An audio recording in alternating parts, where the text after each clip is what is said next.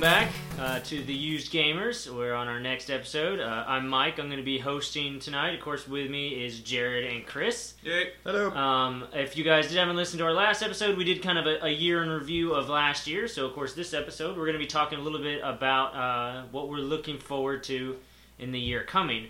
Hopefully some really good stuff coming out this year. But first off, we're just going to talk a little bit about kind of what we've been doing lately in the gaming realm. So, Jared, do you want to start us off with that? Sure, yeah. I got through the rest of Assassin's Creed 3, the main campaign part, and really enjoyed it through to the end. I thought it was one of the most complex and believable characters in Connor, which I thought was really cool. He has things like doubts. That's exciting. And he grows as a character. It spans a long period of time. He grows. He's actually, quite brash as a youngster and matures a bit, which was really cool. The gameplay continued to be incredibly fun. I've been playing cleanup on a little bit of the achievements still. There's actually a whole thing you can do afterwards that reminds me of some of the glyph stuff that you've done in the previous ones, and I haven't finished it yet. But you actually have to collect these items that you. It's really kind of bizarre if I try to explain it. But you have these things you can put down, and they basically triangulate the position of these items you have to find. Oh, okay. And you can put them down and pick them up. And what'll happen is they'll say, "Oh, one of these things is available in the frontier, and you have to go try and find it." And what you end up doing is you slowly narrow the field by moving them. And I'm still working on that. So it seems interesting, though. I think it might be one of those things that gives you some more information about other things. We don't worry about what. So it's kind of like in Assassin's Creed 2, those little movie clips that you had to put together to kind of tell us. Yeah, it fleshes out the world in some way. I think so, except that as I find them, nothing's happening. I think something's going to happen when I forget them all. Mm. And I couldn't do it until after I completed the campaign. Oh. So it wasn't happening concurrently like the other ones. So it's definitely different, but I don't know, I'll do it, and if it's not too spoiler heavy, I'll let you guys know about it next time. But I'm playing through that now and doing a little bit of other things. I haven't gotten to the multiplayer yet. I'll have that for you guys next episode. But that game continued to rock. It was really, really fun. And I also, I think we're going to get into this more later unless you want to do it now, but I played the new DLC, the Sir Hammerlock. What's it called? Hammerlock's Big Hunt? Something like that? Yeah, for Borderlands 2. For Borderlands 2. Yeah, we'll talk about that a little bit. And so I've been playing that as well, so I guess we'll get into that in a bit, because we're going to review that here as a bit of the modern stuff for the show. So I've been playing that as well throughout the last couple weeks. This has been a close podcast for us. It's nice. They're a little closer than the last few. What have you been doing, Mike? I got to try out the DLC for Borderlands, which, like Jared said, we'll talk about in just a sec. I also started playing Darksiders 2, which I've been really enjoying. I like the size of it. I really thought that I was kind of getting towards the end, and then all of a sudden it opened up into a whole new, world to explore. So I'm just kind of a little floored by the size of the game, especially compared to the first one. I'm kind of enjoying the loot, although I feel like I grab a lot more junk than I pick up stuff that I'm really kind of interested in. So that's a little. But did you get the ones yet that you can sacrifice stuff to? I only found one. Yeah, you'll find more. You don't find a lot. Because I found that one at the very beginning of the game, and I haven't found any since. You'll find more, especially as you go, and it gives you more to do with your junk. Yeah. Because you can at least, feed it to these weapons. No, which I thought was cool. It was definitely cool you could upgrade, even though as I was upgrading it wasn't upgrading fast enough to keep up with all the stuff that I was picking up. So maybe I was hoping... And that'll happen. Eventually you'll ditch it for a new one. No. But this one I never even had a use for it because it was so low compared to everything else. Every time I started leveling it up, I'd pick up something else that was nicer and wouldn't you'll level slower as you Yeah. continue to go through the game. But I'm enjoying the combat of it and the way, Death is definitely a very different character compared to War that you played as the first game. So, really enjoying it, and, I like, the best thing I've liked about both these games is the story and the design of it. Really different, very interesting, and I would say this is one of those games that you could just sit there, or at least for me, just sit there and watch, just because I enjoy just looking at it and listening to the story. Really, really entertaining. And then, of course, I am still hooked onto the Old Republic. I'm happy to say that BioWare, being the amazing game company they are, listened to their fans and They didn't really up anything for the free-to-play people. They're pretty much the same. But if you're a preferred player like I am, where if you've bought the game or spent $5 like $5 in it, yeah, spent some kind of money. Basically, the cheapest thing you can buy is $5. So as long as you buy something, you become preferred. And they actually got a little bit of an increase. They went from 2 character slots to 6, as well as a lot of others. But that was really the big one for me because I just wanted to be able to try out other characters and have the whole nice thing about having alternate characters. So I was really glad that they did that. So it's definitely kind of helped me to enjoy that a lot more. But that's pretty much been what I've been up to. So Chris, what about you?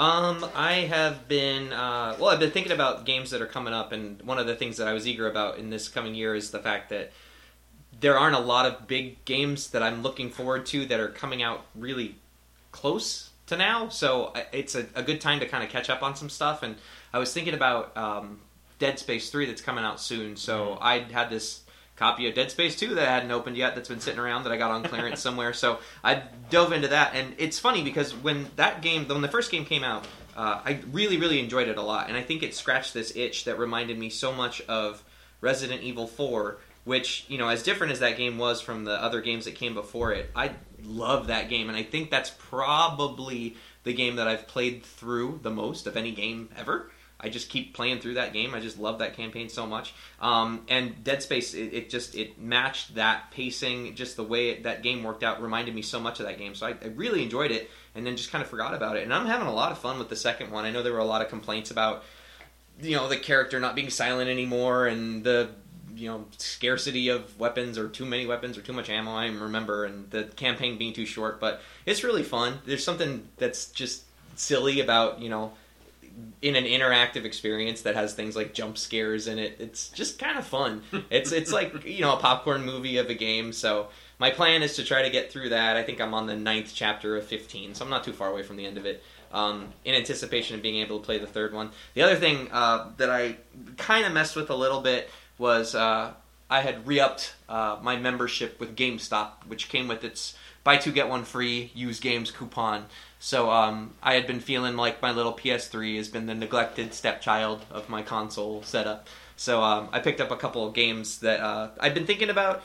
What were they now? Deus Ex Human Revolution, Dark Souls, because I want to get kicked in the groin again. Jeez. And Valkyria Chronicles, which is a strategy RPG. It's really pretty. And of the 3 of them, the only one that I've spent any time with has been Deus Ex. And it's funny because, especially compared to Dead Space 2, there's something about Deus Ex, the art, I don't know if it's the art style or the animations of it, it feels weird to me. It doesn't look as good as I feel like it should for a PS3 game, which in general I usually think of those games as looking even better than the Xbox ones do, whether or not they play better. But and I think part of it is I'm just coming to this realization that first-person games in general for me, it's just not really my favorite way to play through games. I mean, I absolutely love the BioShock games, and I had tons of fun playing through the 2 Borderlands games. But I don't know, third-person for me just seems like, I don't know, it feels different because I can see more of what's going on. I like seeing my character,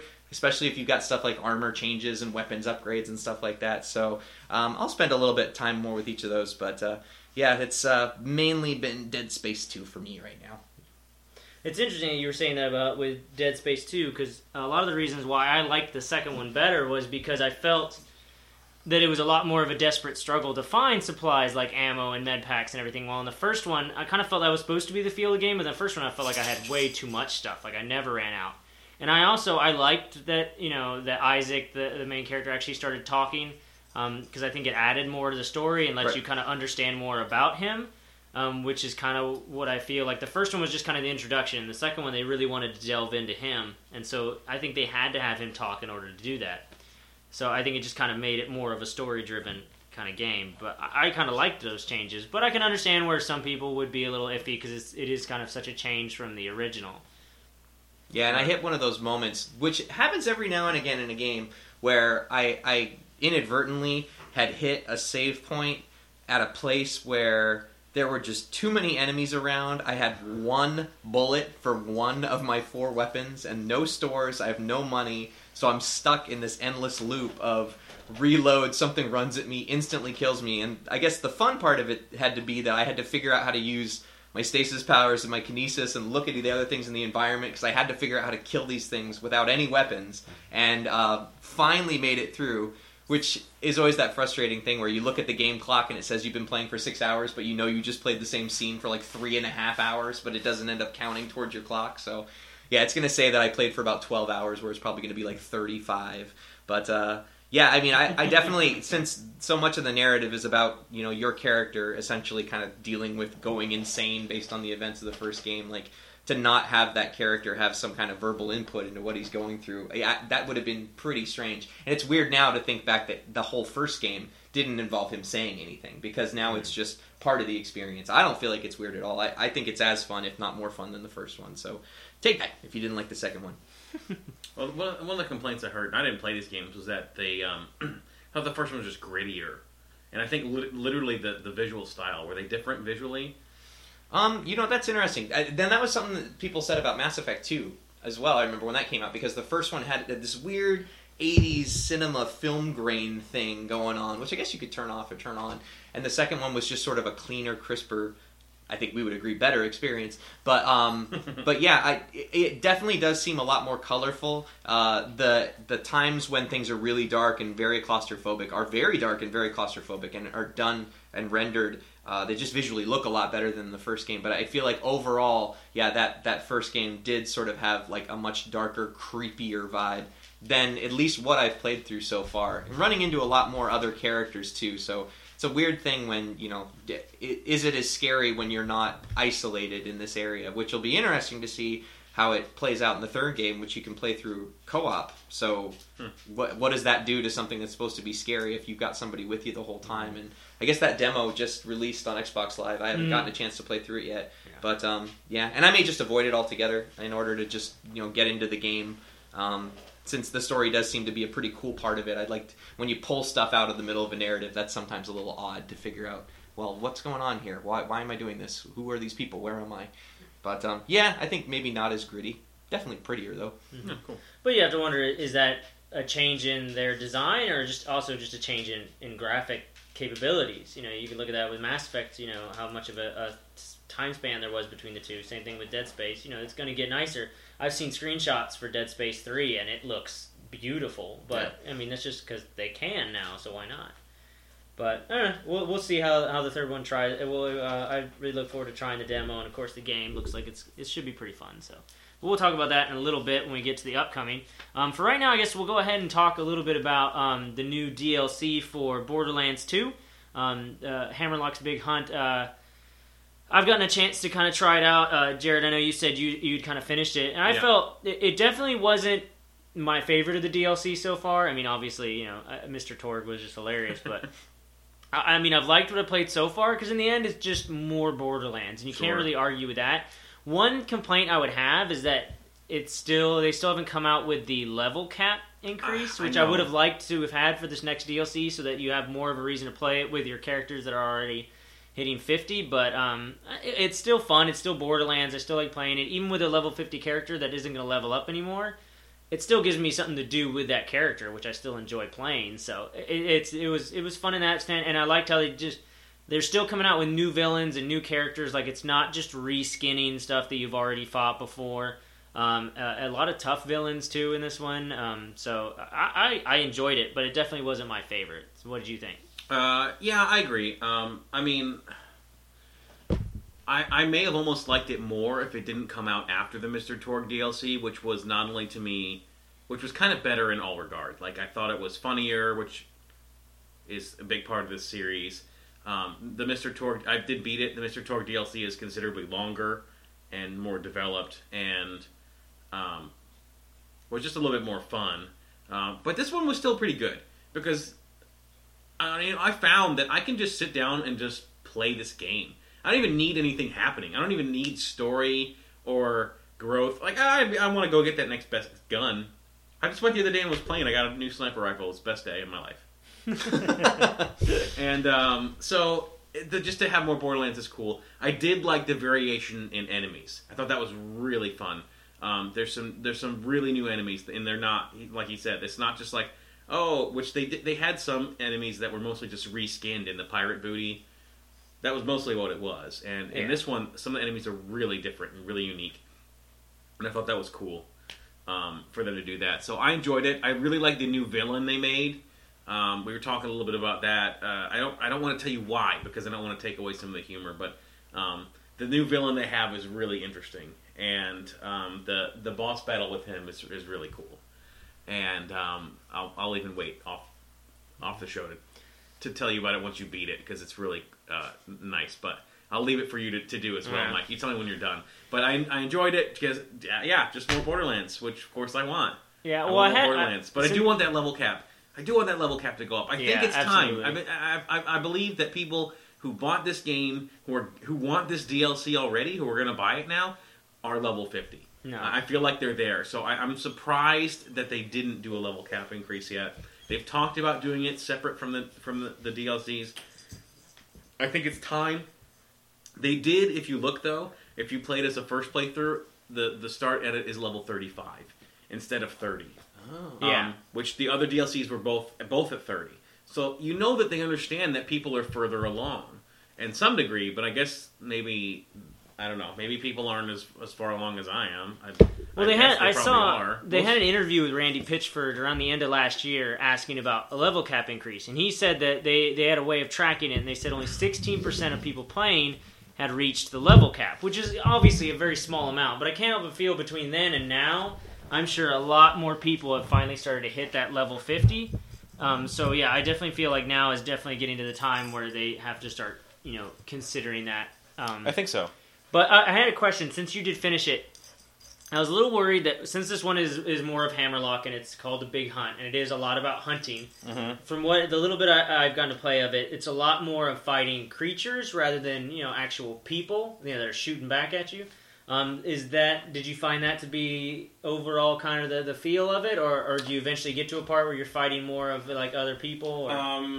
Yes, I found that to be generally true. I mean, it's not just a bunch of hunting quests lined up, which is good, because they do introduce a new villain, and there is a little mini story and thing going on that you do, but it's very creature heavy, certainly. Yeah. I don't think... The only, humanoids, if you want to call them, you fight are those, kind of aboriginal tribal guys that you fight. And they have some ranged weapons, but they don't have guns. Well, there are some of them that have guns, but they're usually ones... There's only, one out of every group, every spawn or something. A lot of creatures. But, I think that was by intent, and that's part of why this one's kind of different. Mm-hmm. It's because a lot of the other ones are human-heavy. You fight all these, midgets and... nomads and psychos and stuff, and there's actually not as many beasts in the game as it kind of seems like sometimes. We know there's Varkids and stuff, but and and Skags. I guess that's the only beast you fight a lot of Skags, but this one's way more creature heavy. But I think that gives a different feel, which is something I actually liked to me about this DLC. Well, and something else that I was kind of interested to find in this DLC is, I don't want to give anything away because it might be a surprise, but you do find something to use all that iridium that you now have stored up if you're level 50 like us that you just sit there and don't know what to do with. Did you run into those little things that are around? Those furnaces? Yeah, I don't know what it does. They do? I don't know, but apparently you can use your iridium for it. Okay, I went, every time I found one, I threw iridium in them, thinking it would do something, but then I went back to one later, and it asked me to put it in again. Oh. So I don't know what they do. Oh, I thought it was going to be something like if you did a certain amount, it was like a badass rank or something. I thought it might be because it takes 24 iridium to whatever power this. It looks like a stove that you put iridium in it and it turns it on. And I think they're all in one section of the game. I realize so you might need to put fill all of them without leaving the area. I don't know. But it's not tied into any quest line, and there's no noticeable stat changes. Nothing happens besides you see your iridium show up there on the ground. That's and it. You're like, I don't know. Okay. It appeared to do nothing. I don't know. I did see one thing in the badass rank area that talks about finding a hidden area, which I didn't find, and I think it might have something to do with that. Maybe. I don't know. I'll go look it up. I was just glad to see that they're finally realizing there's a bunch of people out there who are sitting there on 99 iridium and just like, oh, look, another iridium bar. You need the iridium to go fight some of the super powerful bosses. Yeah. But it was 8 iridium, and you can get that just by one drop. Yeah, you can get that in 5 seconds. So, I'm glad to have something to do with it. Don't know what I'm doing with it. Seems to be nothing. But, yeah, it's cool. You could use iridium again, yeah. Yeah, from what I had heard, this the story that is tied into this is it's meant to take place after the events of the main game, right? Yes. The It assumption does. They is that make- Handsome Jack is no longer around, right? They make reference to it, yes. Okay, that's Repeatedly. It definitely is the first DLC that is definitely supposed to take place story-wise after the main campaign, where they reference the campaign and things like that. Mhm. You get the impression that Torg was after that, because I think they talk about opening another vault. And Mr. Torg, right? Because that's what the whole thing is. That Well, I it's- mean, I think the the whole idea is tournament's that on top there's of it. hundreds of vaults, so they could have been talking about a total other vault. I Yeah. mean, and just hinting at maybe a future DLC or something, because they still have one more DLC that they have to release before June or June, July. I I think. think. June, yeah. I hope they take a while. I mean, I guess it's going to be a while for this next DLC. Yeah, I mean, Probably. I would hope that they literally wait till like June, just so that they can put out a fully. I hope they don't try to rush it to get it out, because they've done a really great job of getting them out really fast, and they've been really good. So if they continue that, hey, great, sooner's better than later.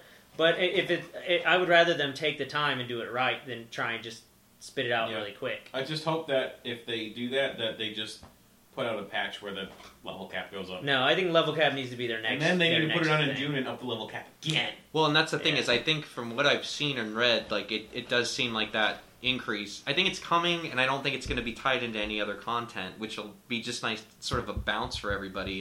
And that's interesting. You mentioned the level 35 entry, because one of the things I heard consistently about this DLC was that it was considered by most people to be harder than the other ones. But then a lot of that was saying that, you know, when you jump in at level 30 like you did in the other ones, this just seems more difficult. So maybe All that the was just a creatures- problem of them Well, all the not being creatures leveled are the way they're level supposed 35. to. Yeah, the creatures right off the bat are all level 35 just to start. So I'm certain it was intentional. So I didn't find it to be terribly challenging, but I mean, I played the first playthrough to kind of play the content, and when you're level 50, fighting things that are level 35, I shoot them with my pistol and they die. Right. Yeah. Like, it's not...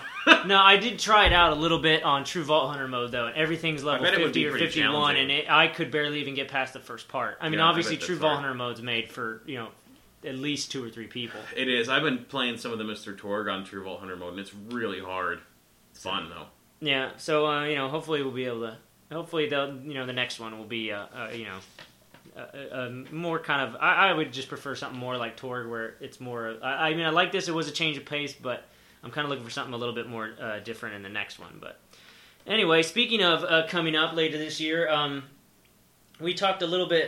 you know, last time we talked all about, you know, last year. So this time we're going to talk a little bit more about what's coming up this year and what we're looking forward to. So we have a couple of big releases. A lot. Yeah, coming up. So we had one release already this year. You know, they did the remake for the Devil May Cry series, came out just last week. So a lot of people were kind of iffy about that because it was a big change, but I haven't really heard any big reviews about it so far. So you know. I want a big change with that series. I don't know if I just sucked at that game, but man, I tried to just play the first one. I played it for like 10 minutes, and I was done. I remember trying to fight the first boss, and I'm like, shot it and stabbed it like Spider. 1,000 times, and I took its health down like a quarter of an inch on this like bar that went across my whole TV. I couldn't believe it. I'm like, I'm done with this. This is not fun. So I don't know. Maybe I'll like this one. I doubt I'll try it, but Yeah, I didn't get into that. I just didn't get into that series. I know it's wildly popular with some people. Yeah, and I thought it was fun. I mean, I like the idea of something like, you know, and these aren't things that are unique anymore, but at the time it was a really good-looking game for PS2, and I think that part of that was the fact, and probably Xbox too, the fact that a lot of the backgrounds were static. Like, it was, you know, you were forced into a perspective, which allows them to really direct the experience, but really frantic, and there are times when you're in the middle of everything where you're just like, I don't even really know what's going on. I've got 14 guys juggled in the air, and I've got knives coming out of my shoes, and 100 bullets are flying all over the place, and so it's kind of frantic and fun, but yeah, I mean, and this would have been the 5th one, I guess, if it had been a main sequel. So, I mean, it's been around for a while, so I'm curious to see what ends up being the thing that's supposed to differentiate it from the games that came before it. You've got other crazy games you can play, like Azura's Wrath, you can play Bayonetta, so, you know, is this along those lines, or is it going to be something kind of unique? Because I'm not hearing a whole lot, like Mike said. The suggestion I heard was that the change was going to be more in the visual style than in the gameplay. Because the gameplay is, I think, what made the game popular. I don't think they could really change that too much, although they have to modernize It's it. definitely a new look for the main character, Dante. I mean, Yeah. he's got, you know, black hair now. He looks more kind of, people describe him as more of an emo character rather than like kind of typical Japanese with the white kind of goth guy, sticky hair and everything. Yeah, he's definitely kind of got that more of a look to him. So I don't know. I mean, I figure if they just redo the look, but it's still the same game, I don't understand why people would complain that much. But I guess if you're really kind of bent on this character, you might kind of like the way he looks. I don't know.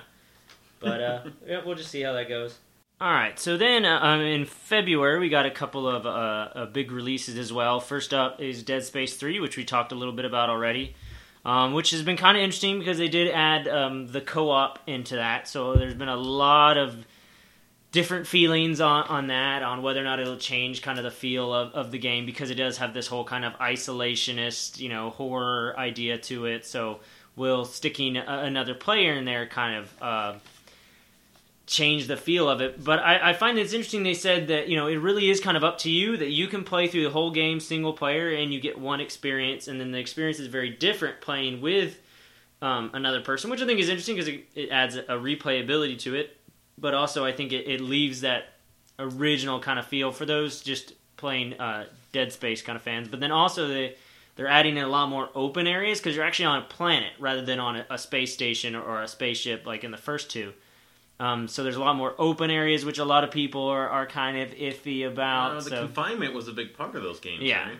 No, absolutely. And of course the whole, the horror thing, it does kind of seem a little bit less of a horror game when you got a buddy sitting there playing through it with you, but I still think you can still get those same kind of experiences. And one thing I actually heard about that I saw was really interesting is, both your characters, kind of like in the second game where, Isaac is kind of dealing with his insanity, so there's a lot of times where you see things that aren't really actually there because, your character's going crazy.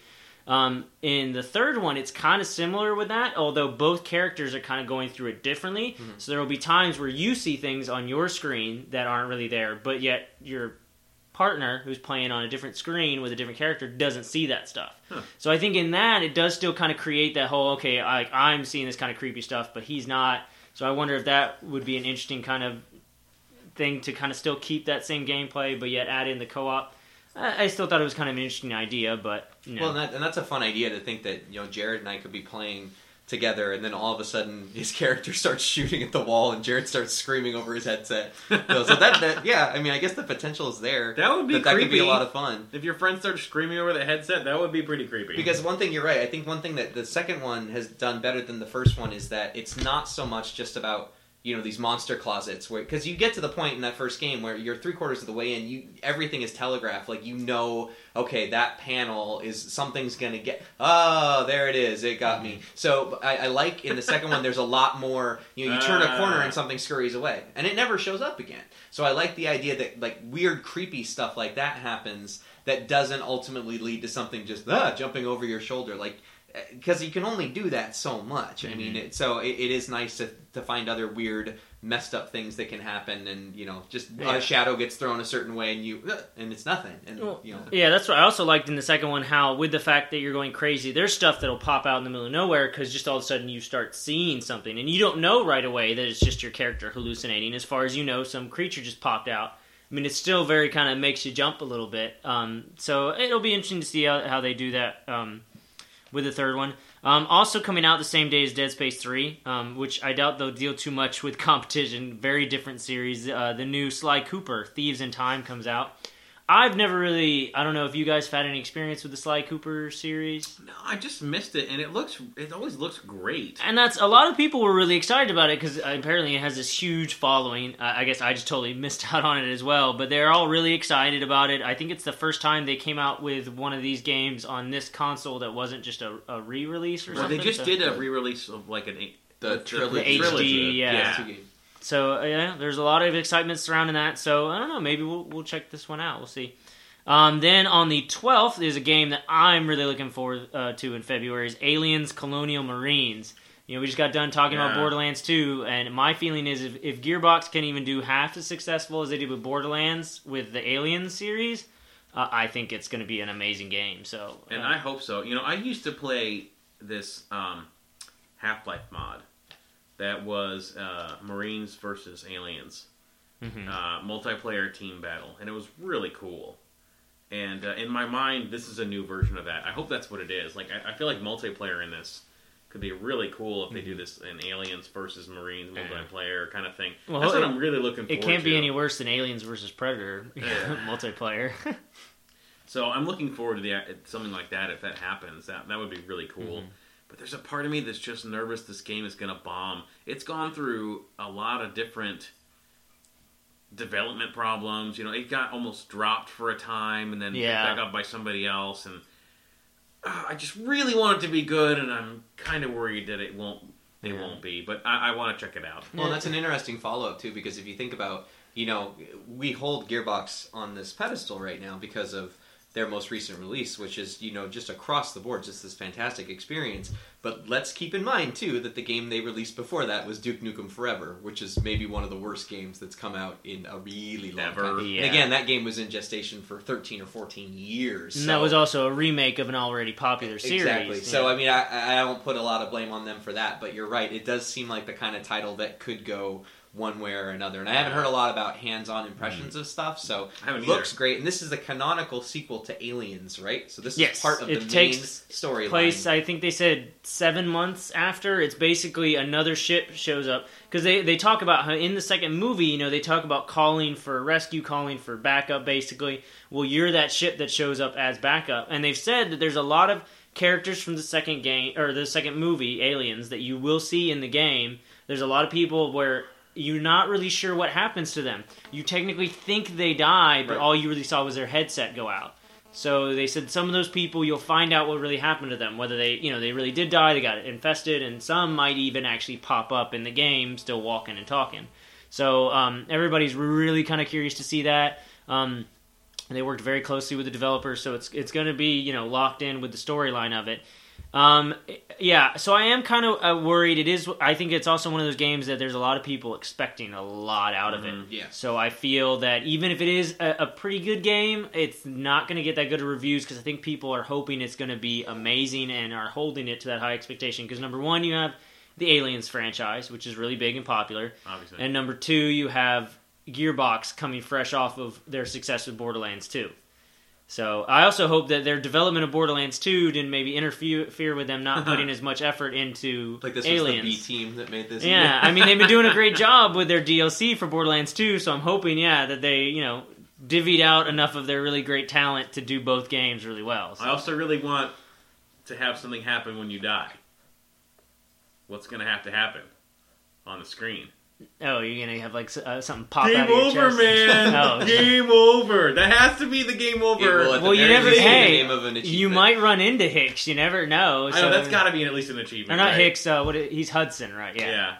So you might run into him. He might, do a couple of quotes. You never. I'm just saying. I think he's in some of the promo artwork because I feel like I saw a standee or something at a GameStop. Well, I think you can get multiplayer skins. So if you pre-order him through GameStop, you get a bunch of the characters from the second movie as skins. But I think it's just for multiplayer. That's cool. All right. So it'll be interesting to see. It's got to fit in somehow, right? Right. Yeah. Absolutely. And then further on in February, on the 19th, Crysis 3 comes out. So another very popular series.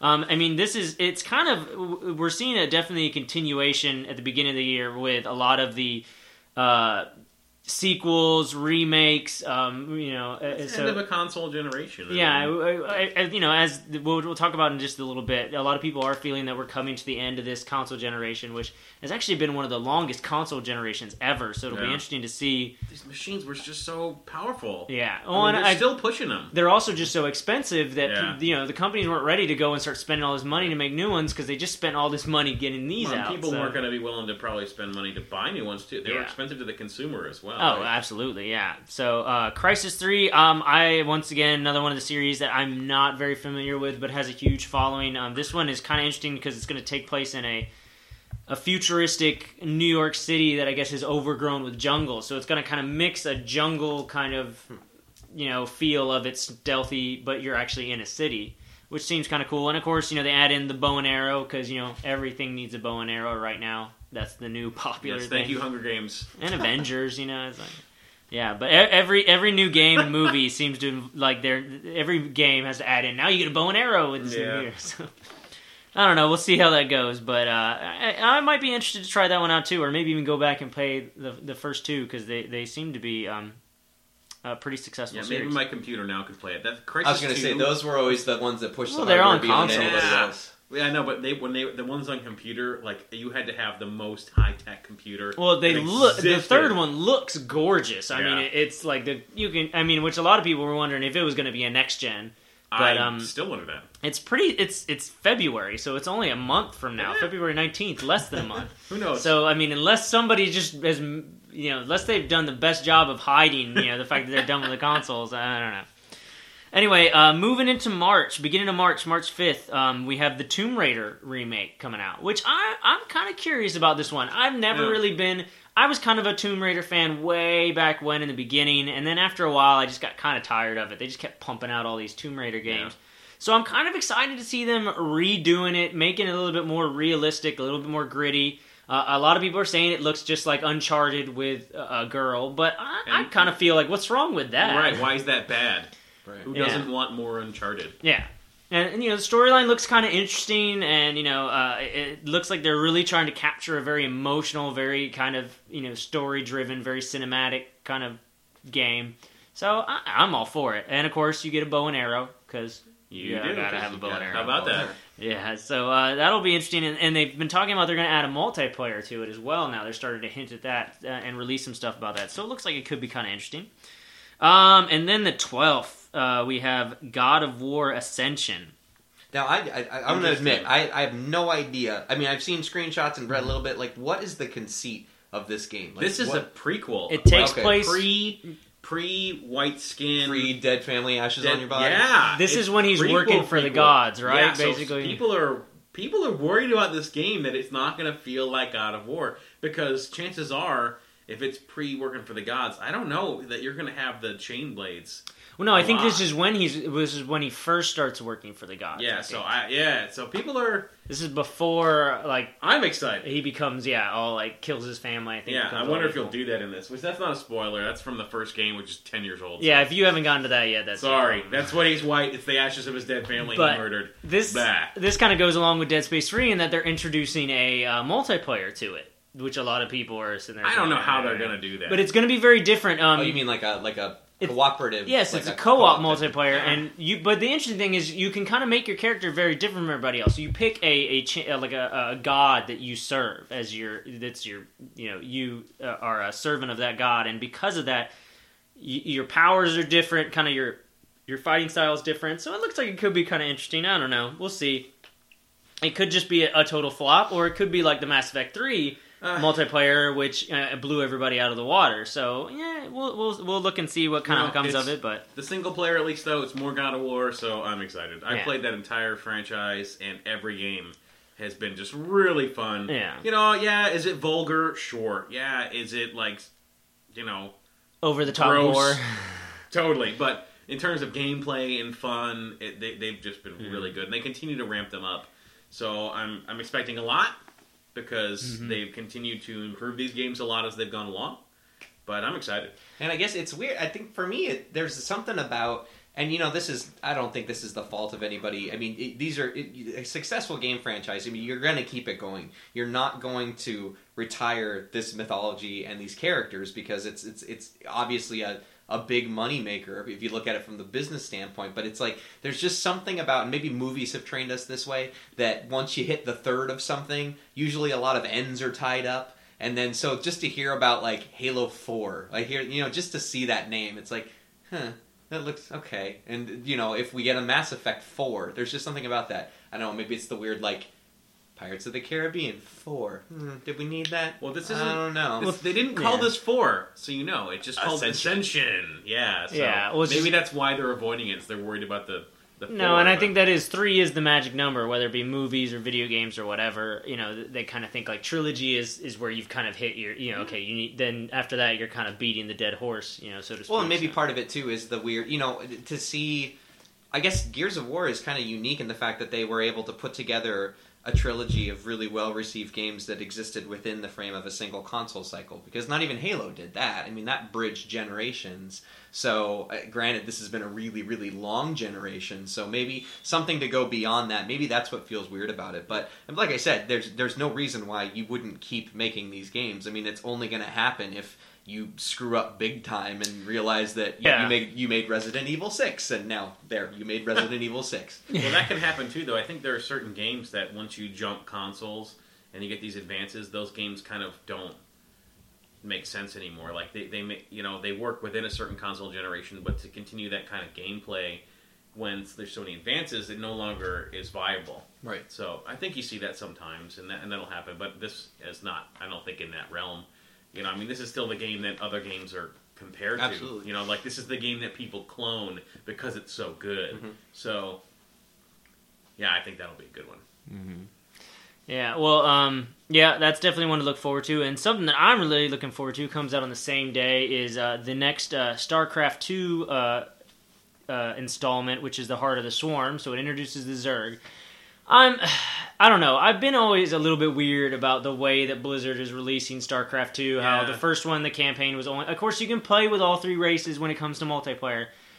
But I haven't really heard much about the campaign, how long it is. But I feel like if you're only going to release one race per game and have it still be a $60 full-price game, that campaign better be pretty darn good. Because for you to only get to play as one race, it just seems a little kind of almost a money-making scheme in a weird way. But I don't know. It depends. StarCraft 2 is one of those ones that I've really wanted to play and haven't gotten a chance to.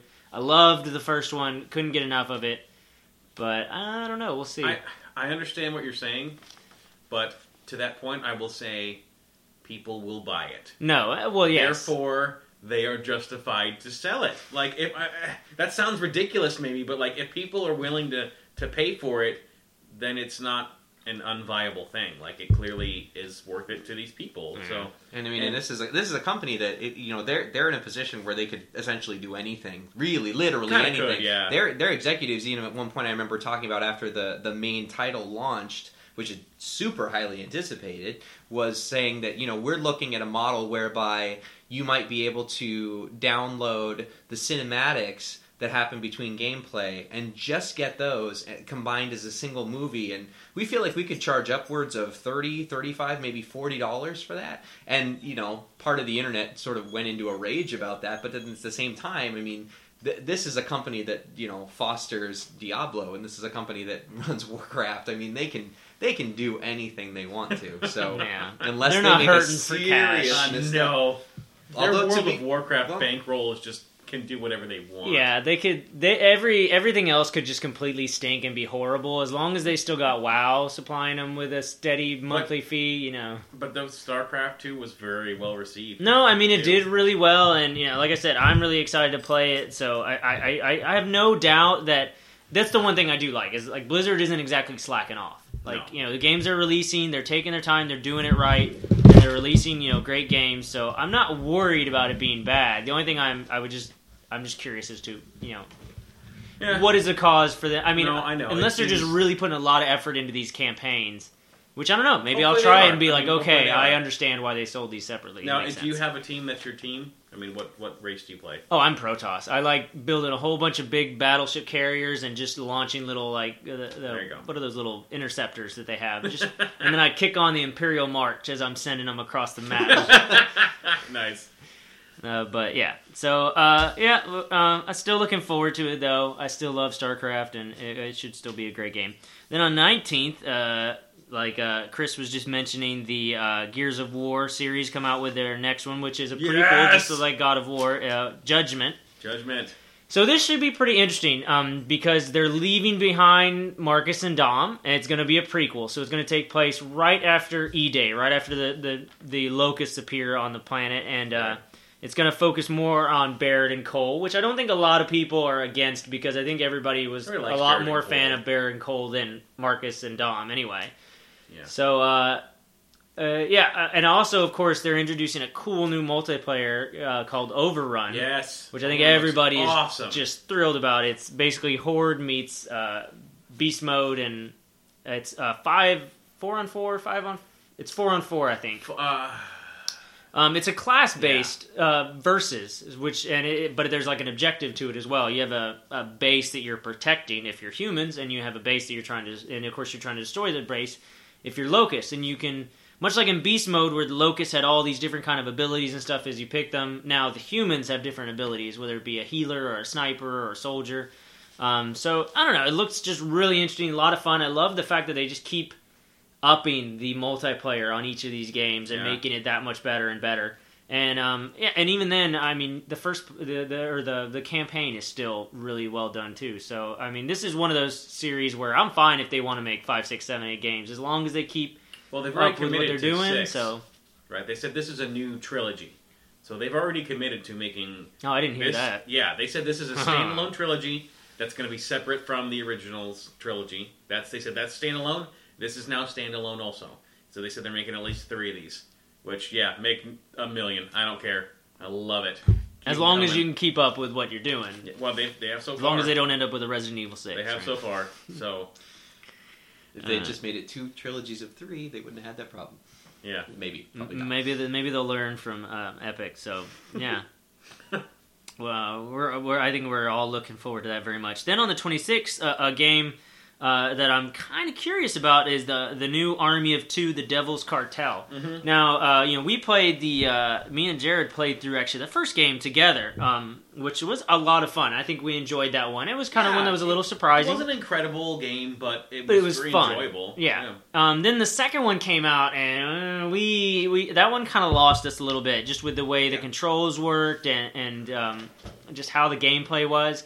Definitely was not like the first game, but this new one is a new company doing it a different way. It's new characters, even though the characters from the first 2 games are in it. They're in it, yeah. You play as 2 new characters, and it's kind of interesting. The characters are just Alpha and Bravo. They're not like Salem and what was the other guy's name? I don't know. It doesn't matter. Anyway, they're not giving them names and backstories and all this kind of stuff because they want it to be where you are this character. It's kind of more of a role-playing experience, I guess, if you will. And, they really want you to be kind of become this character. And it's a very different kind of gameplay, very different look. They upped the graphics, the engine. Everything's destructible. It looks really, really interesting. They have this cool new, they talked about with one of the best things about the first 2 games that everybody liked were the back-to-back moments. Yeah. Where it's kind of that slow-mo bullet time. The thing is everybody liked that, but they didn't like the fact that there was only really like 2 or 3 parts in each game that you got to do it. So in this one, you have an overkill meter, where as you're killing stuff and as just chaos is happening, your overkill meter builds up. And then once you hit this highest point, you can unleash this, and then it goes into this ultra destroy everything kind of mode, where it's kind of like that back-to-back, but you have the freedom of triggering it whenever you kind of want. So I think it looks pretty cool. It'll definitely one to check out when it gets a little closer and when it comes out. I think it'll be one that a lot of people will be kind of happy about the change. A lot of people were iffy about how this new company would take it, but I think it's looking pretty good. So that will be one that we'll have to check out as well. And then on that same day, a game that I'm not really that interested in, but I'm sure you guys are, is BioShock Infinite. How are you not excited about this? They lost. I liked one, but I was not as into it as everybody else was. It was fun, and I played through it once, and I was like, okay, that was good. And I never even tried to, because frankly, I just didn't really have the interest. I know, I'm one of those weirdos that is not all BioShock worshipping. No, but Chris, I know this is probably one of your most anticipated Yeah, titles. this is probably the only game in the first quarter that I really am kind of set on checking out right at launch. It's one of those things where you consider, like, I might want to plan ahead to being sick the Wednesday after that comes out. But and why not the Tuesday? Of, you can do the midnight release. The pro tip for Right. everybody today, I just heard on Twitter the other day that if you pre-order this game through the Microsoft Store, you get 1,600 Microsoft points. So it's like free $20 to use on. Wow, Microsoft. that's kind of So nice. That's a pretty good Nice. deal. Which Amazon usually gives you a $10 or $15 credit for pre-ordering stuff. But Yeah. that sounds pretty good. Yeah, I don't know. I mean, there is a part of me that is a little nervous because there's been articles that have been coming out lately in Wired and some other magazines that are. It's making this out to be the second coming of God on Earth, and it's that.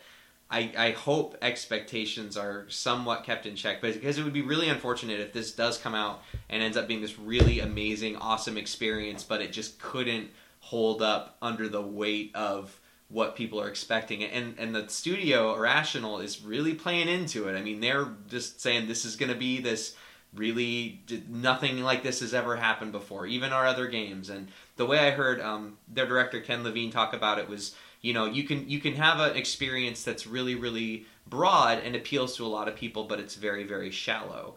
And that would be something like the Twilight series. It applies to a lot of people, but there's not a lot to it. But then you could have something like the Harry Potter world, which is both broad in its appeal, but is actually very deep too, and has a lot of characters and mythology and history. So they're going wide and deep is what they're shooting for. But you know, this does seem like it's in a very specific time frame with specific mechanics and a specific art style. So I think there are people that just won't be grabbed by it. But yeah, I mean, I can't see that anything's going to come out about this that's going to make me less than totally excited to pick it up day one.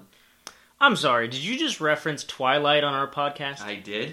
But it's something crappy. It's okay. Context. Context is everything. That's right. Anywho. And, you know, one of the things I thought was really interesting is I've seen some gameplay footage of this, and not only is it quite stunning visually, just to start, the gameplay, when I compare it to the older games, really frantic. Yeah. Really fast, which I thought was compelling. I wasn't even playing it. I was watching it, and I was kind of like, could feel the jitters that I would have been feeling playing it. Like, there are games that are that... I feel like that game's going to make your heart pound. Yeah. And from the gameplay, that's cool. I felt like the first one was frantic at times. I felt there was times where you're kind of like literally like, oh, what do I need to throw? Especially like Big Daddy encounters and stuff would definitely kind of get you. This wasn't one of those big encounters. He was just fighting regular dudes. Yeah. Think about what it's going to be like when you get to the big guns. But I think that's kind of the feel of them. I think in a way they do kind of throw you into these situations where you just have all this crap coming at you, and that's the reason why they give you all these different guns and powers and stuff. That's great. But yeah, I mean that was one of the things I don't know. At the end of it, that was one of my problems with it is that those times were kind of cool, but eventually you got to this point in the game where you were this just superhuman, ridiculously powered person where no matter what they threw at you, even a Big Daddy, you were just like, I'm just gonna kill you with all these cool powers I have, and it was almost kind of took away from the difficulty.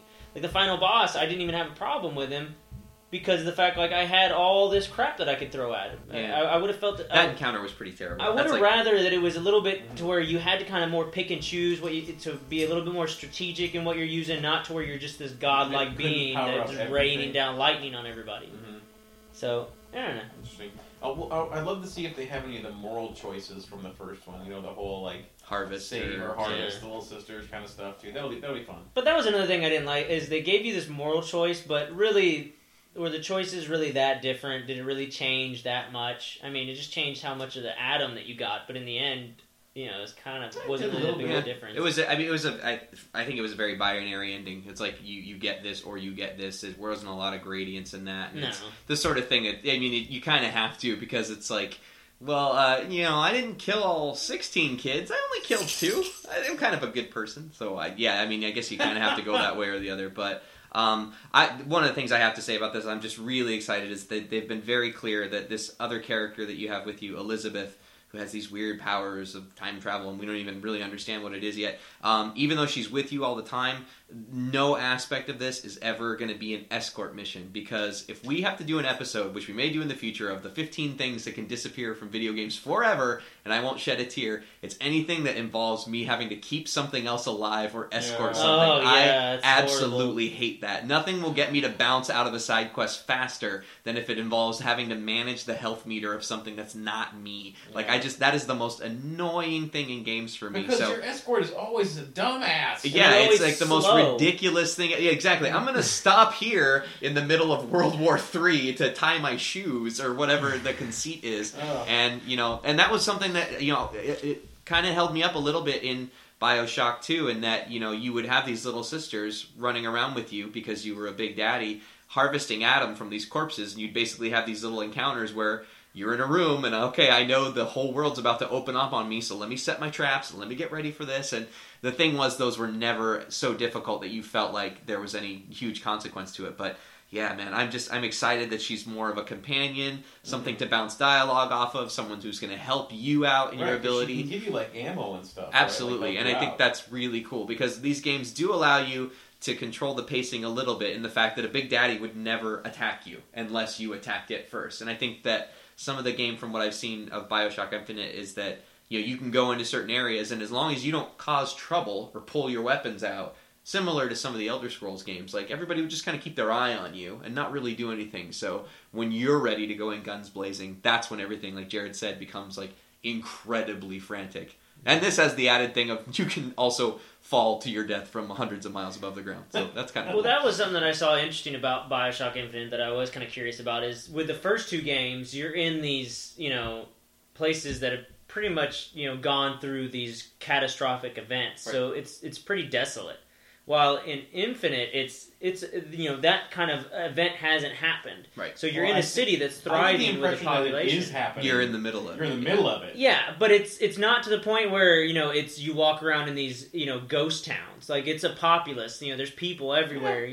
Living. I thought that was it's a different kind of feel. Of course, also they're moving up to the sky rather than down in the water, which a lot of people are kind of iffy about. It's still encapsulated though because of the way they built it. So I'm curious to see how that kind of changes the gameplay of it, though. The fact that you're not walking through this kind of area that's just been riddled with bodies and warfare, and walking through more of a place that's actually a vibrant community. Yeah, no, absolutely.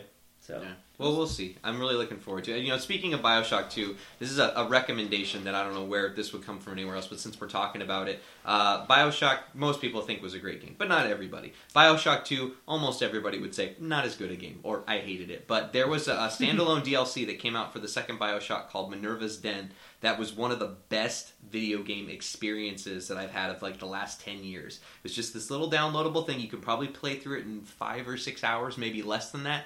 Different character than who you play in the main game. This little standalone slice that involves basically the computer system that would run Rapture, the city under the water. Which again, you would think this is a system from the 50s and 60s. So a computer would be something that would take up many, many, many rooms, not like what we have in our living rooms now. So I can't really say much of anything about the story, but the protagonist and the other characters involved were like 100 times more interesting than anything else in that game. So had that been released separately, I guess they could have just sort of shuffled Bioshock 2 off to the side, and that could have just been its own game. But it made me think of something like Portal, where you can tell a really good story in a short period of time. So if anybody's interested and hasn't played through that, you need to check out Minerva's Den. It's super sweet. Right, like Portal, Mike, right?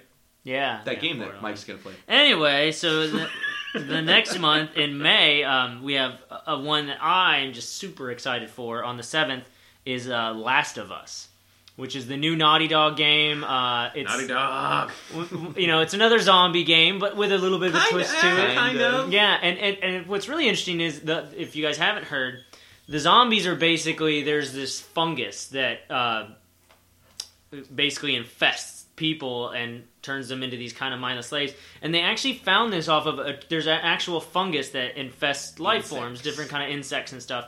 And it actually makes them like go and almost kind of kill themselves, I guess, to spread this fungus. That is terrifying, by the way. Yeah, and so I guess this in the storyline, there's one of these fungus, and it adapts to humans. So you get all these humans that are now infested with this fungus, and it's really interesting in the because of course there is that aspect to it. So the whole world is kind of gone through this catastrophic event. And is kind of recovering from it. But interesting also on top of that is, you're dealing with these zombies and all this kind of stuff. But I think the main kind of villain, it seems like what you've seen, at least in a lot of the trailers, and whether or not this will be true in the game, is actually other people, because of the fact that society is degraded to this, fighting for themselves kind of lifestyle, that now you have to worry more about other people than you do about these zombie things in a way. And also in a lot of the newer trailers they show, there actually are cities and actually somewhat of a civilization going on in here too. So it looks like it's just going to be a really interesting kind of story, and just the gameplay of it is just the way it just goes, depending on what path you choose and maybe what you're standing nearby. Everything is contextual, which really, really looks cool. But I don't know about you guys, but yeah, I'm definitely excited. And Naughty Dog obviously did really, really well with Uncharted, so I don't think that we're too worried about them screwing this one up. So not really. I'm really anticipating it. And one of the things, and I think you're right, I think one of the interesting things they've already set up is the idea that among this world of monsters, the worst monster is the other people, which is kind of awesome. And I'm intrigued to see, because they're really good storytellers. Mhm. We've seen that, is if they can build a good story within that, and they could elevate this game to something we've never seen.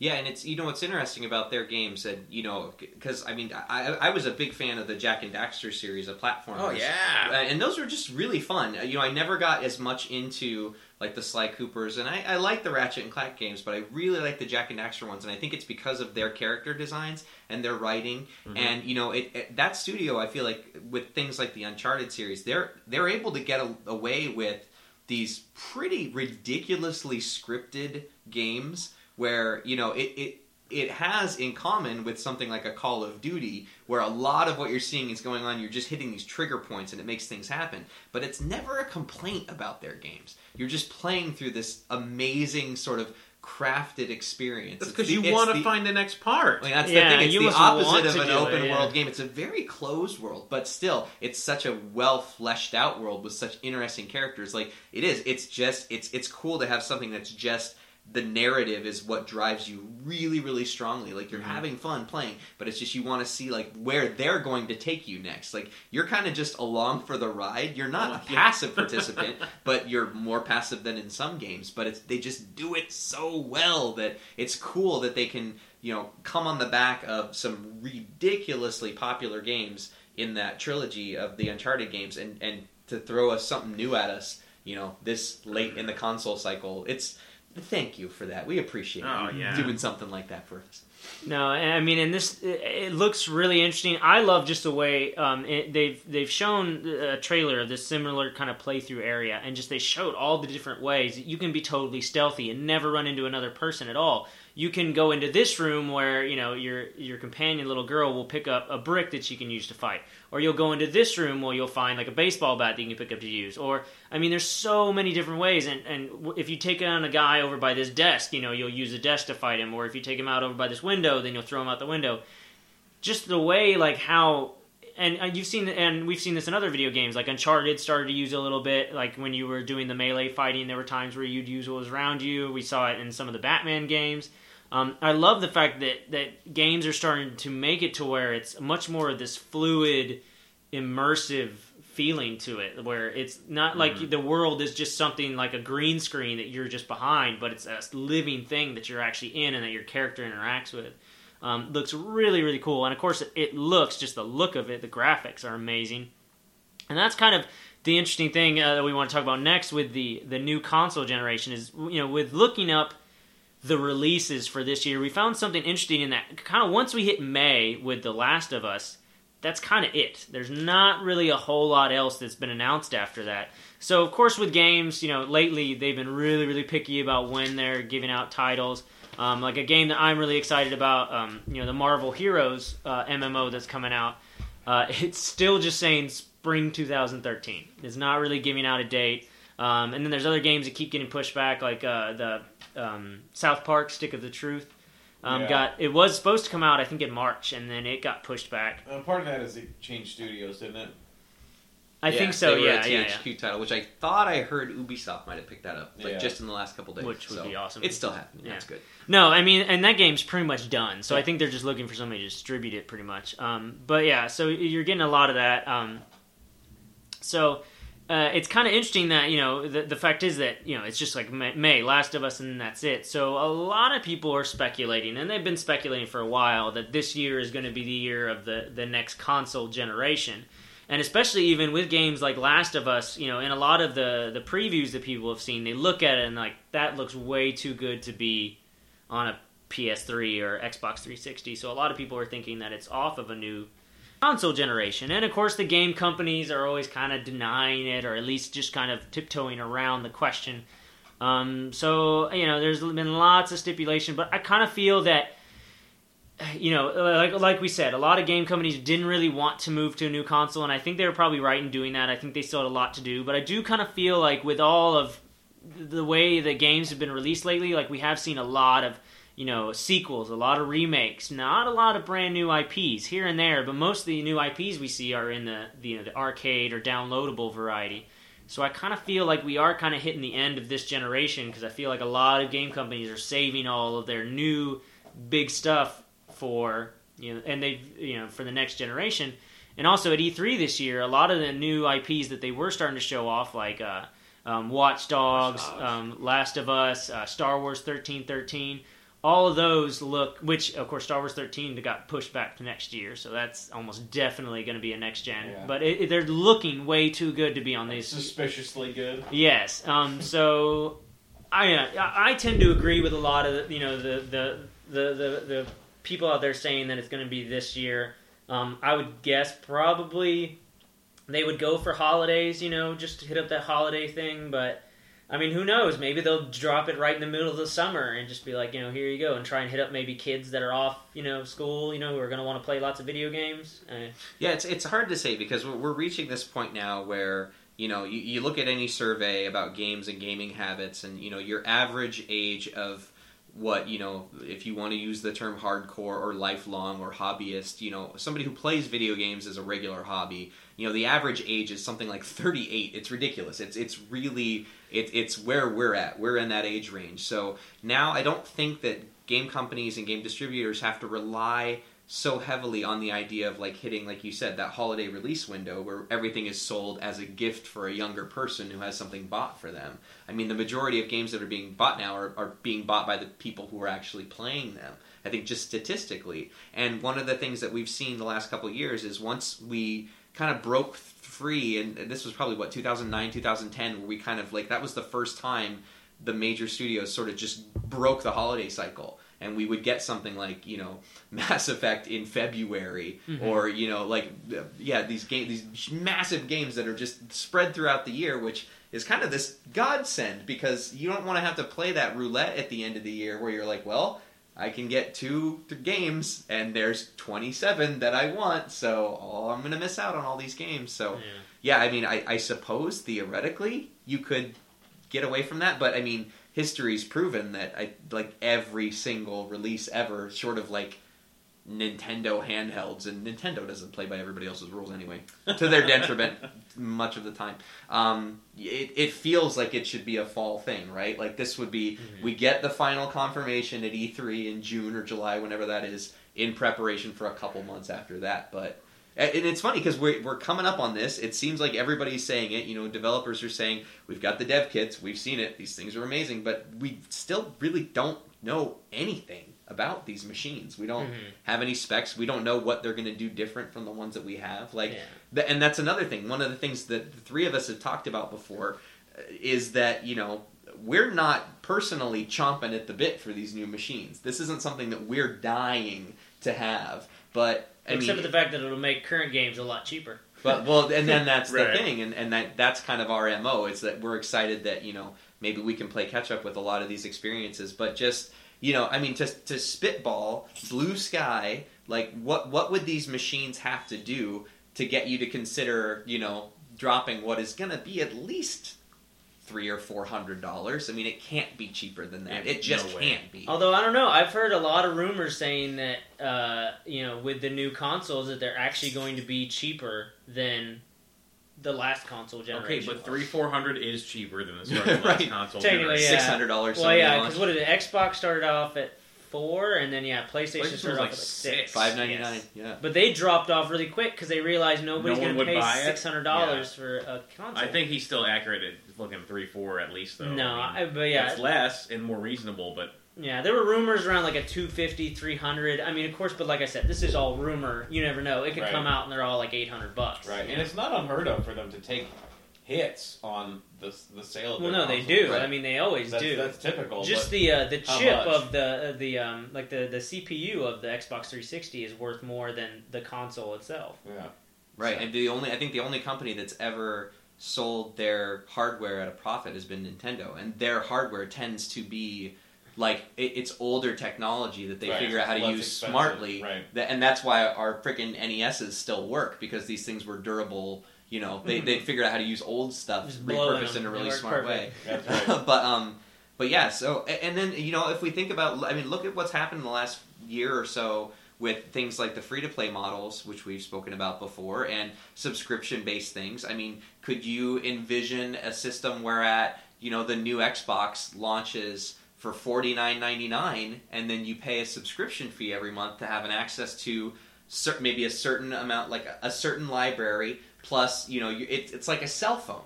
You're buying a thing at a subsidized rate, which then you pay for over the course of the year. I mean, we all have gold subscriptions, so we're paying an annual fee to have the right to play with each other through our Xbox. PlayStation, we don't have to do that. But could you run a whole console that way? I remember thinking before the Wii came out, when it was called the Revolution, that they were saying, oh, we're going to do these crazy things. You guys don't even know. You don't even know what we have planned. And it ended up being motion control. But I remember talking with some friends at the time saying, it'd be cool. What if they released it and the console was just free?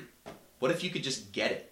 And then you had to pay for the experience, however that worked. Would I pay $40 a month if it not only gave me, all this online bells and whistles, but also access to, a library or expanded thing. I guess at this point, we don't even have to necessarily say it's going to work the same business-wise as it's worked with before. It could be something totally different.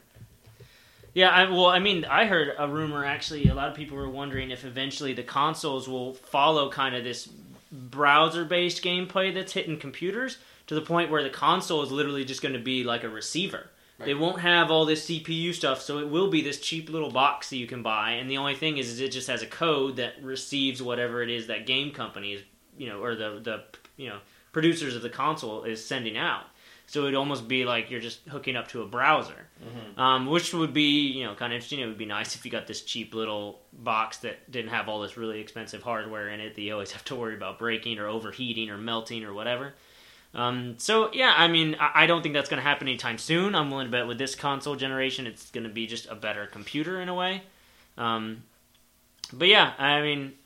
just be interesting to see what kind of new stuff they add in. I'm sure Xbox, it'll probably come... I'm guessing it would probably come with a Kinect or whatever kind of motion sensor thing. Yeah, I think they've spoken about that'll be integrated into the hardware. I'll be interested to see how PlayStation tries to integrate into that as well, because obviously their technology of Move was inferior. Yeah, I would almost say PlayStation might want to just... I don't even know if they should even try to do the motion, because of the fact that Xbox and we have got it so kind of capitalized. I feel like unless they can come up with something that is 100% better than at least one or the other, whether it be the Wii U or the the Kinect, I feel like they should probably just say it's not worth spending the money on, and maybe think of something different. Like, hey, of course they have the Blu-ray, which automatically gives them a little up in that. But maybe think of something else that they could do that would maybe put them, so that people would be like, oh, these two have the motion control, but this one has, PlayStation has this, whatever that might be. Yeah.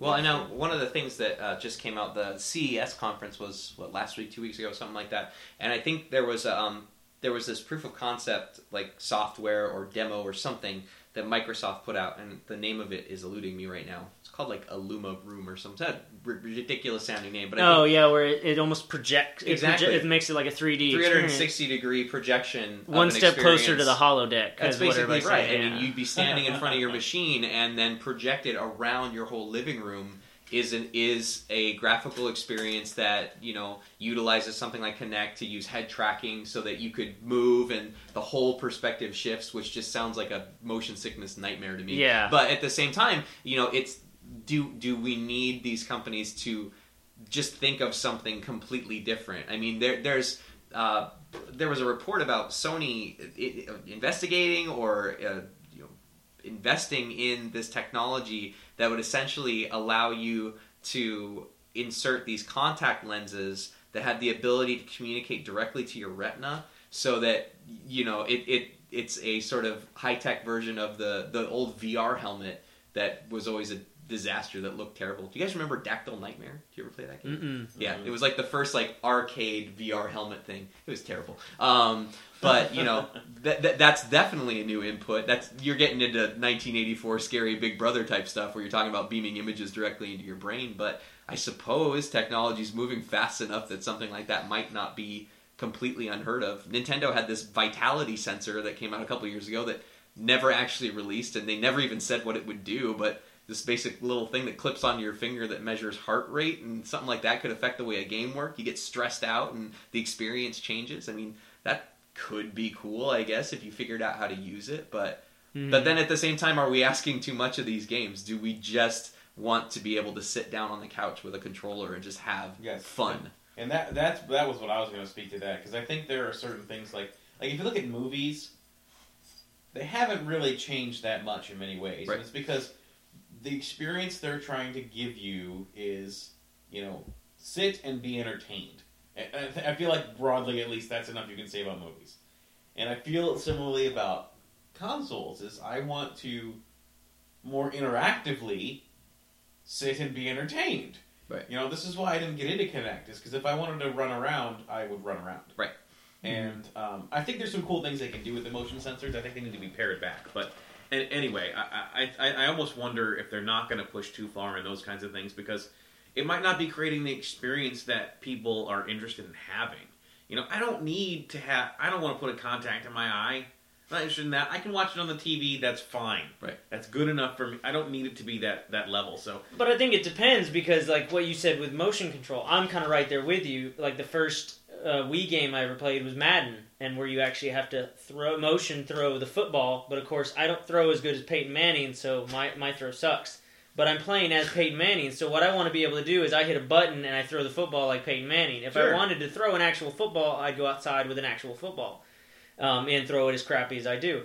But I think the thing is obviously motion control with the Wii did very, very well, and I think it's because like a lot of people argue like, oh, well, motion control is it for core gamers, or you can say that, you can argue with that all you want, but there is definitely a niche for motion control. Just like I feel like whatever kind of new stuff they come out with, whether it's something to go in your eye or project on your room, there could possibly be a group of people that would say like, yes, I absolutely want to do that. If anything, just because it's the new technology and they want to have that, just like they have to have the new iPhone every time it comes out.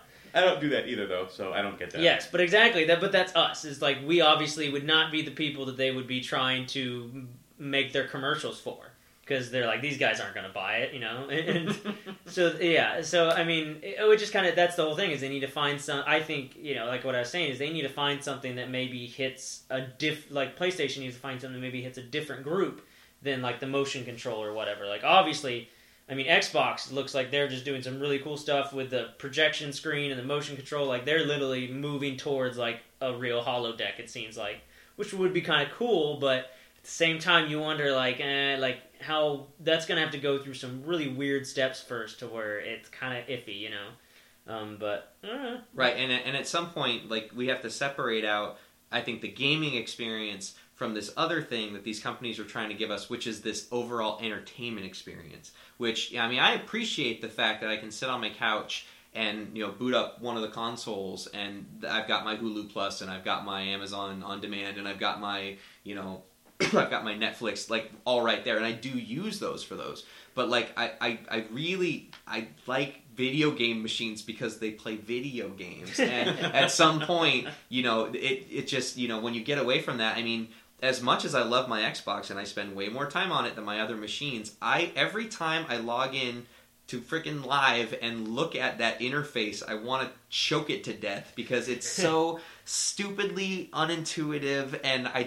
want to be able to customize it. I should be able to turn it on, and the 5 things that I do, I want those 5 things right in front of me. I don't want to have to tab over 17 times. well, that's why they added the pins. The whole idea was to But I make can't it... even see that just by looking at it. I have to go into the pins menu then to see that. It's like, I mean, it's cool to have the social stuff close, and I like seeing when you guys are there and seeing if I can hop in with you, but like, who's downloading music videos onto their Xbox? There are some people who do it, though. There must be. There has to be. But and I think that's the thing is, I think I really felt when that new look came out, I felt like they were just trying to copy off of Windows 8, which is fine, but the whole thing is, like, within Windows 8, you could customize where all the different tiles are and what they do.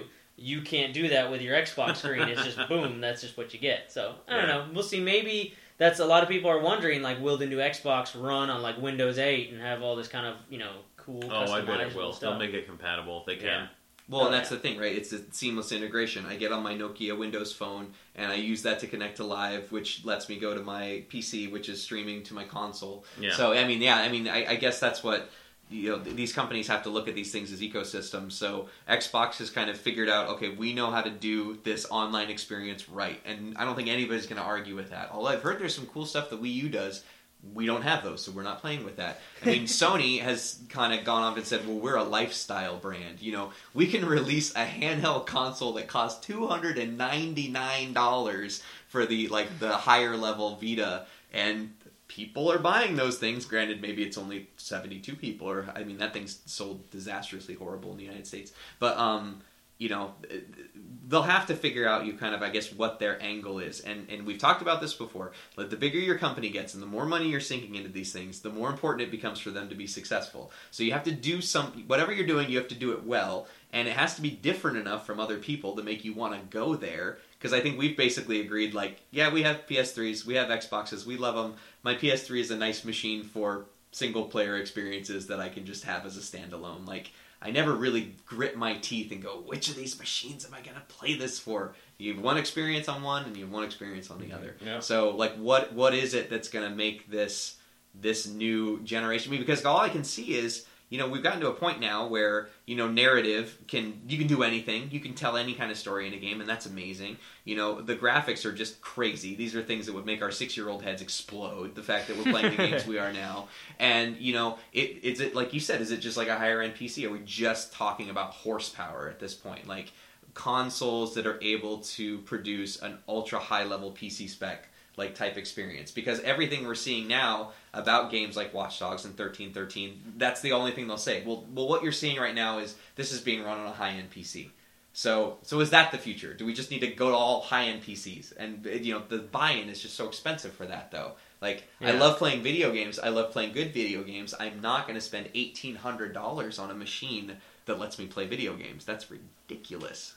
But that's just and me. then have for to a lot of upgrade people, it that's every not year. ridiculous. So, yeah, if I'm going to spend $300, I'll buy a new console, not a graphics card. Like, yeah, it's crazy. So I mean, yeah, and as for time release, I do feel like if they're going to release a new console generation this year, it probably will be in the fall. Just because I feel like releasing a console before E3, before you have a chance to kind of say, hey, this is our new console. This is like actually get a chance to sell it in a way just by talking about it. Because I feel anybody who tries to sell it before E3, everybody's going to be looking at it like, there's going to be a lot of people who just want to buy it because it's a new console. Right. But there will also be a lot of people maybe like us who, you know, don't have the money just to buy the console just because we want the new thing, who are going to be like, well, why do I want to buy this console? And let's say, you know, Sony releases it first. Well, people are going to be like, well, I can only buy one. I can't buy both a new PlayStation and a new Xbox. So which one am I going to buy? Well, if Sony comes out before E3, everybody's going to be like, well, I don't know. And then Xbox comes out like after E3, let's say, after they have a chance to be like, this is why you should buy our Xbox.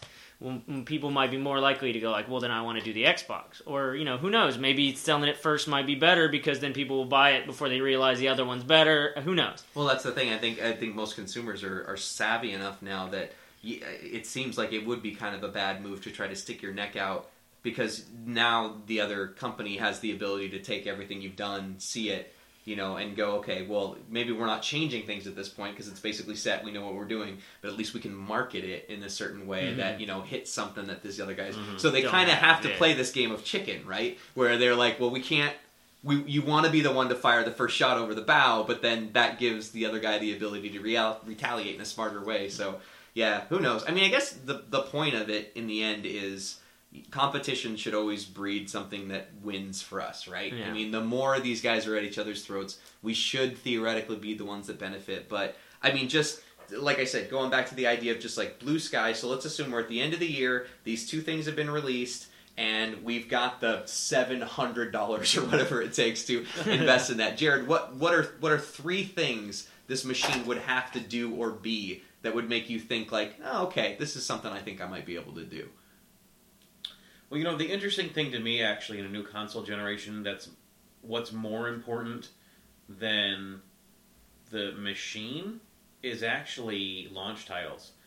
I can't think back to a console generation that had launch titles that I was like, oh man, that's so incredible, I can't wait to play that game. Right. Launch titles are usually kind of crappy. And that's not anyone's fault, really. I mean, I think it's hard for developers to really get in and learn how to use those machines right away. I mean, it's not unusual to see a console generation improve the quality of games, even in things like just their ability to use the technology that exists. And they get really good at that eventually. Right. So that's actually one of the most important things to me. It has nothing to do with the machine. Certainly, just flat out power will be important, because if I'm going to shell out a lot of money for a new console, I want it to be really powerful, because I'm going to be playing that same console for the next at least 5 years, I guess. Probably At least, more. yeah.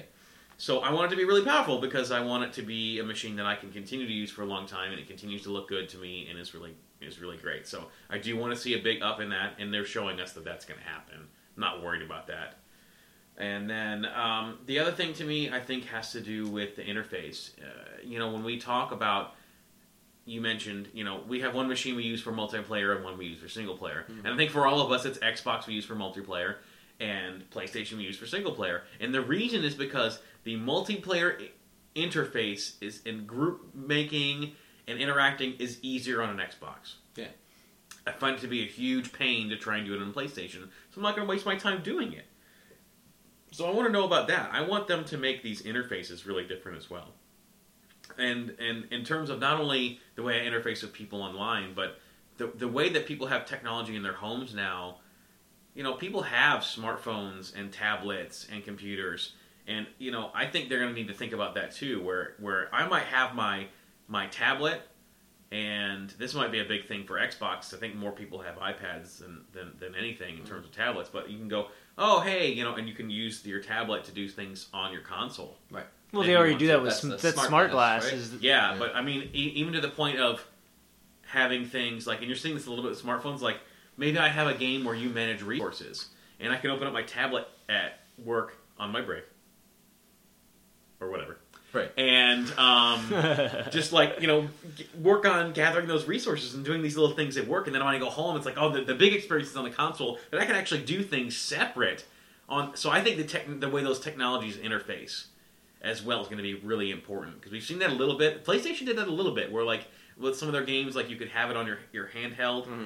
and in that same game you're playing with your handheld, and you get home and you have the same data on your console and things like that. Mm-hmm. I think you had to buy both games sometimes though, which is kind of lame. But yeah, they've just recently started get the PS3 version and you get a digital copy of the Vita version. So I think they're learning, but you're right, it was sort of pay twice as much for twice the experience. Yeah, that kind of sucked. But if they make it one thing, I want to see that's something I'm going to want to see a lot too. Because that to me is them showing foresight, because that's going to be something moving forward they're going to have to be able to do. I guess they could try and integrate those things later, but really if they put that out the gut, they're going to be setting themselves up really for that. So, but I'm going to be looking most at what I said first, launch titles, because to me, brand loyalty comes from titles, right? And that's the reason I've been a Sony guy for a long time, is because they have Final Fantasy, and that's a big thing for me. Now that's a franchise that for me needs some improvement. It's not been as good as it was to me when I was a young person, but that's sidebar. But brand loyalty to me has more to do with exclusive titles than it has to do with one machine being better than the other. Because if I said, hey, is an Xbox better than a PlayStation? Not really.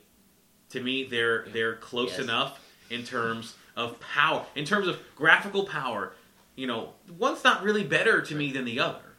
But so what drives me towards one or the other? It's these kinds of things that drives me towards one machine over the other. So to me, new not just new IPs, but new IPs would be a big thing, and crossing over.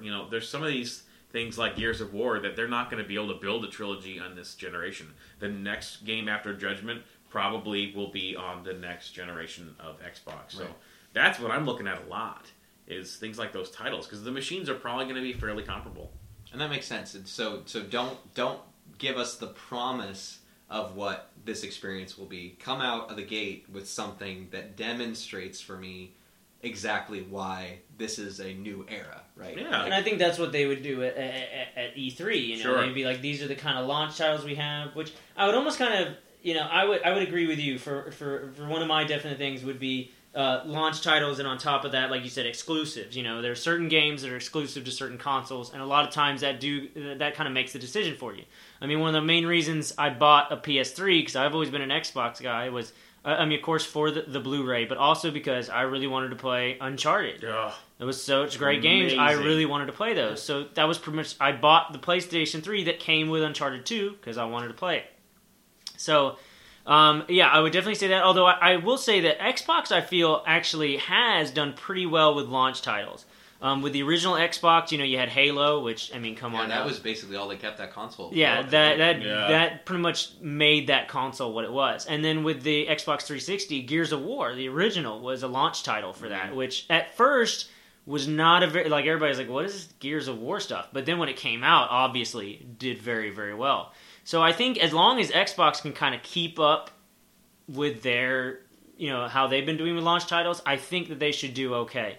So we'll just kind of see how that goes.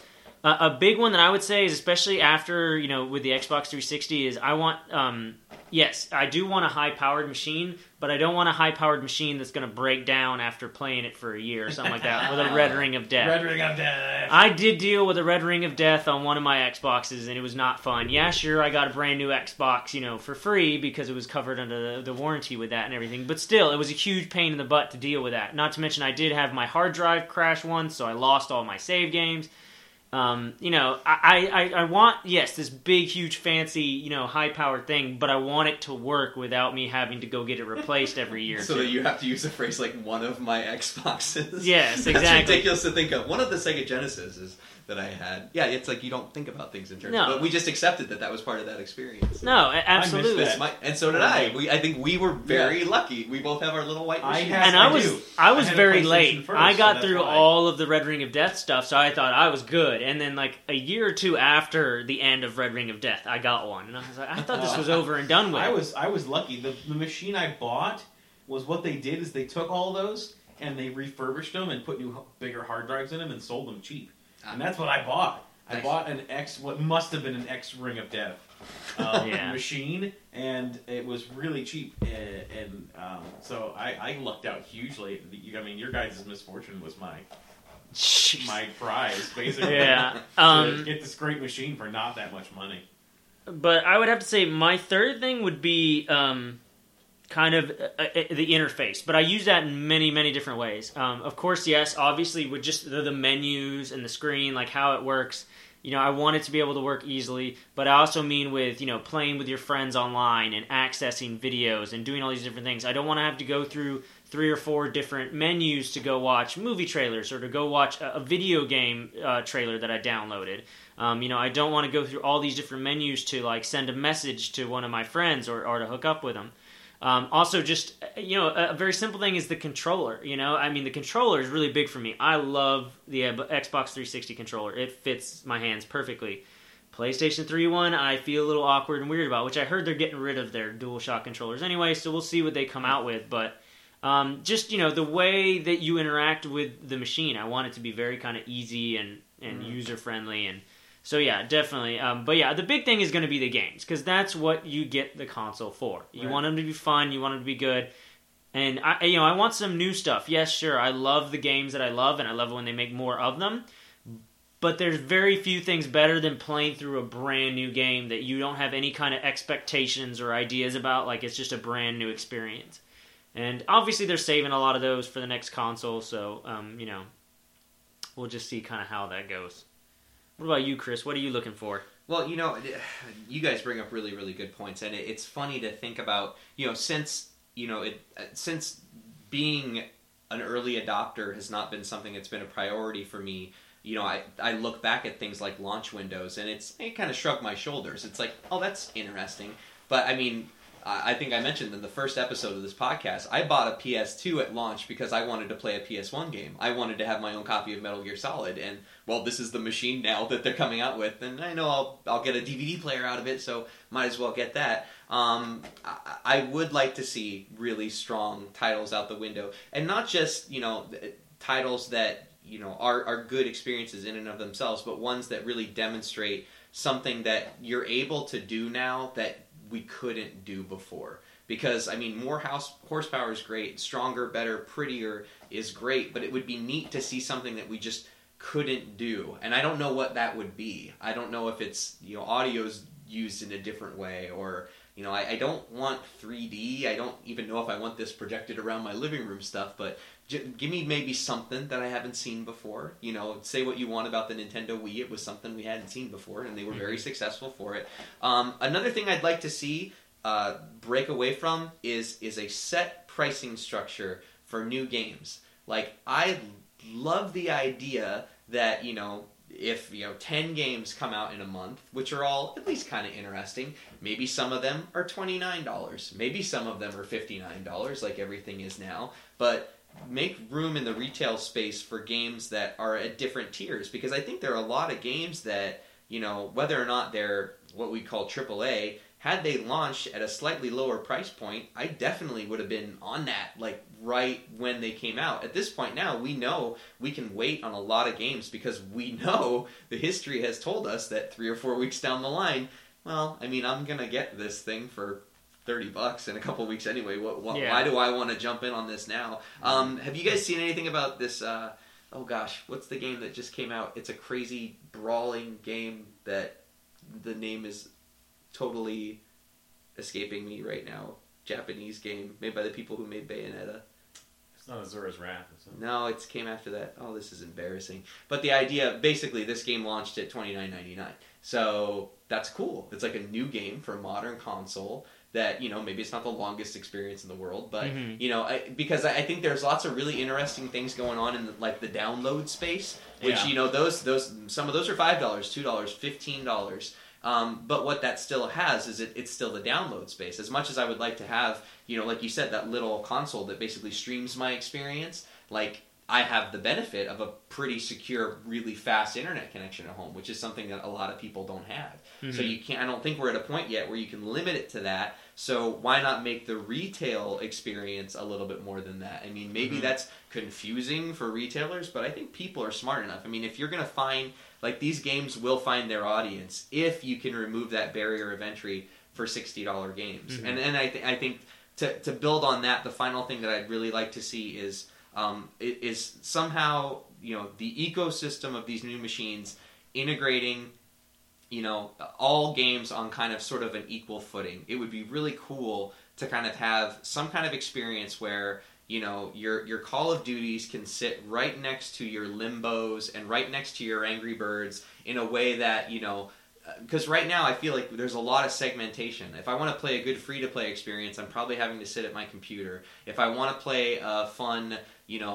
game that I could just jump in and play for a couple of minutes, it's probably on my phone. If I want to play a 100-hour thing, it's probably going to be on my console. Where I think all those things could exist in one place. So maybe something about the machine makes it feel more like the Steam store or something, where all these experiences kind of just coexist side by side, one next to another, and you can just sort of self-select, those things that seem most interesting to you. The same way that, like, I go to a video store and there are all the different movies are video store. That's a quaint idea. That doesn't exist anymore, does it? But, these things all sit next to each other. I'm at the record store. Another thing that doesn't exist anymore. I'm at the Red Box. And, all these experiences, they're just all... It's kind of democratic, right? They're all just sitting there, and I'm just able to go like, okay, this. I feel like right now everything is so tiered. Like, if I want to go look and see what's going on with indie games on my Xbox, I gotta dig and dig and dig and dig, and now I'm like awash in this sea of garbage. Which maybe there's good games in there. I'm never going to be able to find them.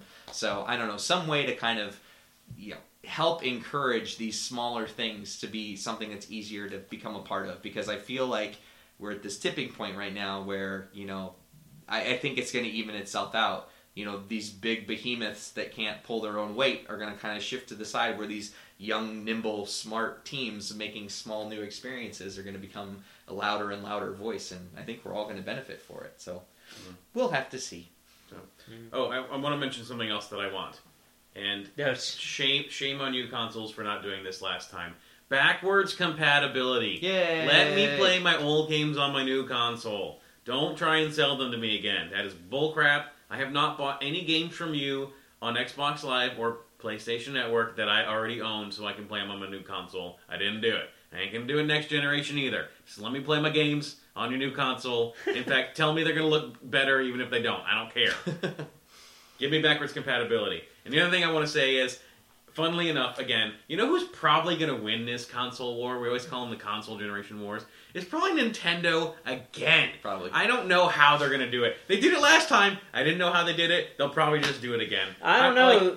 A lot of people were kind of the Wii U, everybody's weird about. They didn't really know what it was or how it was coming out. They do now, and it's got a big head start. Well, yeah, Yeah, and I think but that one we'll of the see. things that I'm reading consistently about, and these are not just from people who are, want to play the new Mario game, because they're always going to have that audience. Like, that's locked in. They don't ever have to compete for that audience, the Metroid audience, the Zelda audience. Like, they have that forever. They'll never lose that. Well, that's what you're talking about, exclusives. Exactly. Like, no Right. one will ever beat them for that. So they've won that. Let's just remove that from the equation. They won that when I was But like 5. There is a lot of people now who are starting to become vocal about, it seemed like kind of a gimmicky thing, but the idea of being able to pull the console experience off of your big HD TV and into your lap, apparently for a lot of people has been kind of a game-changing thing. And I think that a lot of that are people who are married or people who have kids, because it's the idea of like, no, I have these big, awesome games. I should play them on my big, awesome TV with my big, awesome surround sound system. And I agree with that. I mean, that's what those experiences are for. But apparently for a lot of people, the idea that just seamlessly, pull that thing in, and now it's right here, and you go watch Real Housewives or whatever it is you want to do, honey, or let the kids watch, Curious George, but you can keep playing with that. I mean, apparently there's a lot of people who've never even hooked up their Wii U's to their TV, because you don't have to. You just plug the machine into the wall, into an outlet, and now you have the whole experience, and that's kind of crazy. So, yeah, you're right. Who knows? Like, that was a joke me and my friends made back in 2004. You know what would be ridiculous? If Nintendo ends up actually winning this thing. And they creamed they it. did, because they didn't play the same game as the That's other right. companies did. So. No, they found their own niche, Yeah. and I think they went to a much broader audience. Obviously Xbox and PlayStation have always been more of a core gamer system, while Nintendo kind of is more for the casual gamers, Right. the exercise enthusiasts, that kind of motion. And because they don't exclude the people who would own a PlayStation or an Xbox Right. either. That's the other thing, too. It's not like we're not part of that audience as well. Yeah. We're probably not as interested in those as other things, but I know plenty of people who have an Xbox and a Wii. Chris? Well, Chris has one. we've talked about how much fun we had playing like Mario Galaxy. I mean, that was an awesome game. That's was really absolutely good. an awesome game. So yeah, they let's not be surprised if they win again, because Yeah. they just kind of continue to kind of quietly sneak in and go, hey, we have this kind of cool new thing we made up, and we innovated something fun. I don't know, maybe you guys will you like wanna check it. it out. I don't Well- know. And then everyone's like, everyone buys it, and no one knows why. Well, the only thing I'll say is that, when, Wii came out with the motion control, they were the only ones really doing it. Well, then Xbox came out with Kinect, and so far, most of the critics are saying that when it comes to motion control, Kinect is kind of better critically rated. Then, of course, the Nintendo comes out with the Wii U, where this whole, doing the experience with the handheld. And, Xbox does Smart Glass, which isn't quite the same because you can't play the game on No. your iPad or not the same. tablet or whatever. But it still kind of is that. So I wonder so the Wii U came out first, but now does PlayStation and especially Xbox have enough time to maybe take all that stuff that the Wii U has and put it into theirs and do it better, like they've proven that they can do? You can say they did it better, but how many Kinect units sold compared to the stuff Nintendo sold? Not even close. Yeah. Well, Yes. even if it's better, not even But close. to the Nintendo, sales you that had to Nintendo get had. it. It's the console. With Xbox, you had the choice. Which, like me, if Kinect was cheaper, I totally would have gotten it. Or if it just came with a console, yes, I'd be using it. But I don't I'm have just like saying, $150 to coming throw in second with a better technology doesn't always help you as much. It's as true, you yeah. might And so that's what a lot of people are wondering is, does Nintendo win because the fact that they come out first, so everybody already has the Wii or the Wii U, so they're not going to bother buying another console, or whatever. Well, they still are also continuing to appeal to a broader audience than I think that Yeah. Xbox and PlayStation are going to do as well. I think they still have that. I don't. This is one of the things that's surprising to me is that Xbox and PlayStation haven't found a better way to reach out to a larger audience because they've tried.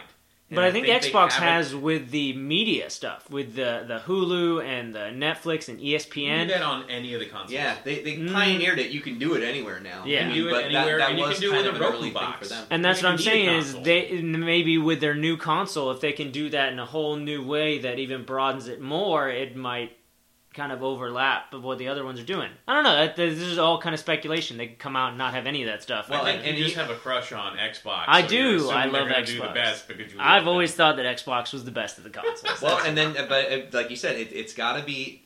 You got to use the strengths of one, but make it distinguishable enough because you can remember that year when I think the E3 was like Nintendo had the year when like they released all these games that people have been waiting for. It was like Kid Icarus and Kirby and Donkey Kong and Metroid and the 3DS, and it was like all this stuff, and then it was like Xbox is like, well, now we've got some more stuff to show you. Look, wave your arms, and your arms are waving on the screen, and then to see the Move stuff just is like, really? Just You've got the awful. most powerful machine in the world as your console, and you're doing what Flinging the ice Wii cream is cones doing. at it. Like, it's, oh my god. So I think to come out and do something that's exactly like that is just gonna look like exactly what it would be. It's taking like this thing and going, oh, we can do this too. So, but maybe there has to be some aspect of it. So I don't envy the people who have to make those decisions, but they're smart people, so you know that there's something behind it.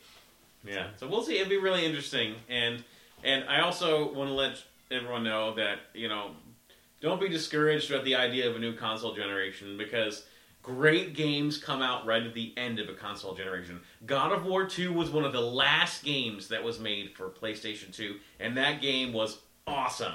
So don't assume that this generation is over now just because we're close to the turnover. Mm-hmm. There will be a time when the new consoles are out and some great games will still come out. And take the opportunity that we're going to take. We're going to go back and play some games we missed. There was a lot of games I couldn't. That are going to be a lot cheaper. Yeah, they're going to be cheap. So take that opportunity as well. I hope no one's discouraged about this or sad. I'm not. I think it's time.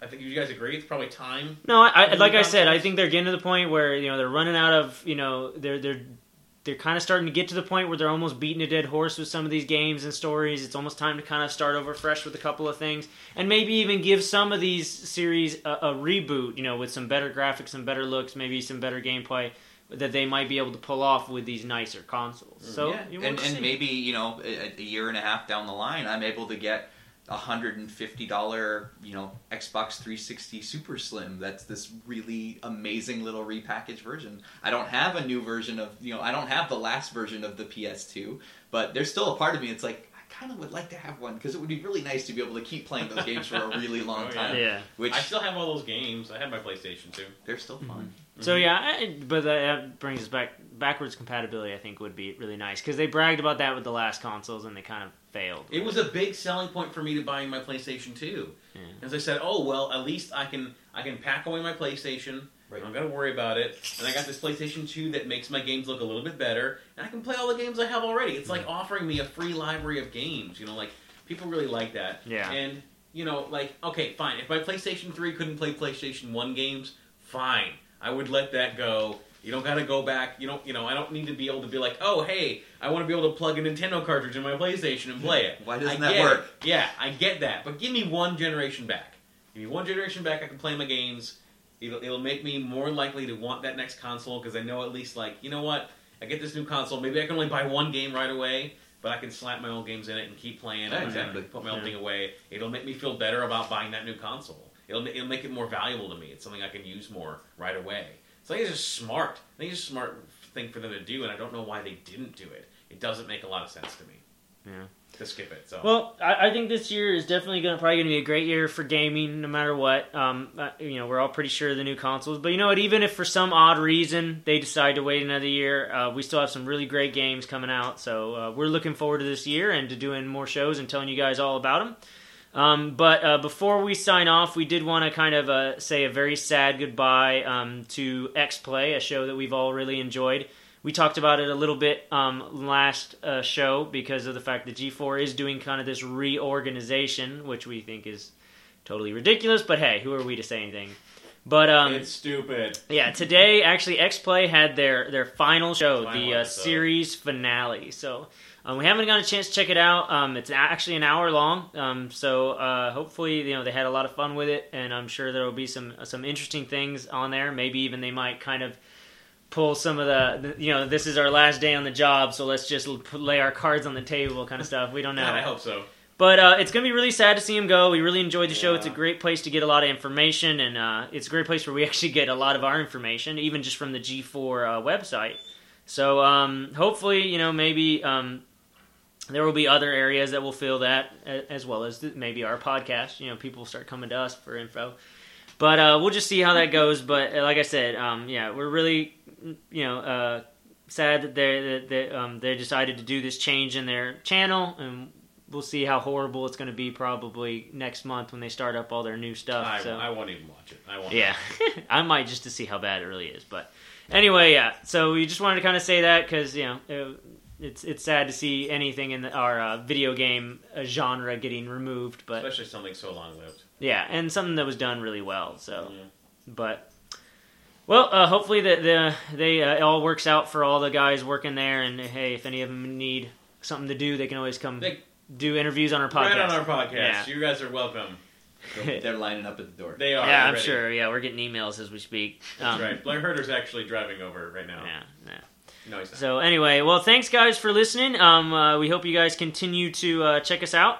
But we're just gonna go ahead and sign off. So I'm Mike. I'm Chris. Jared. We're the Used Gamers, and we will hopefully see you guys in a little bit.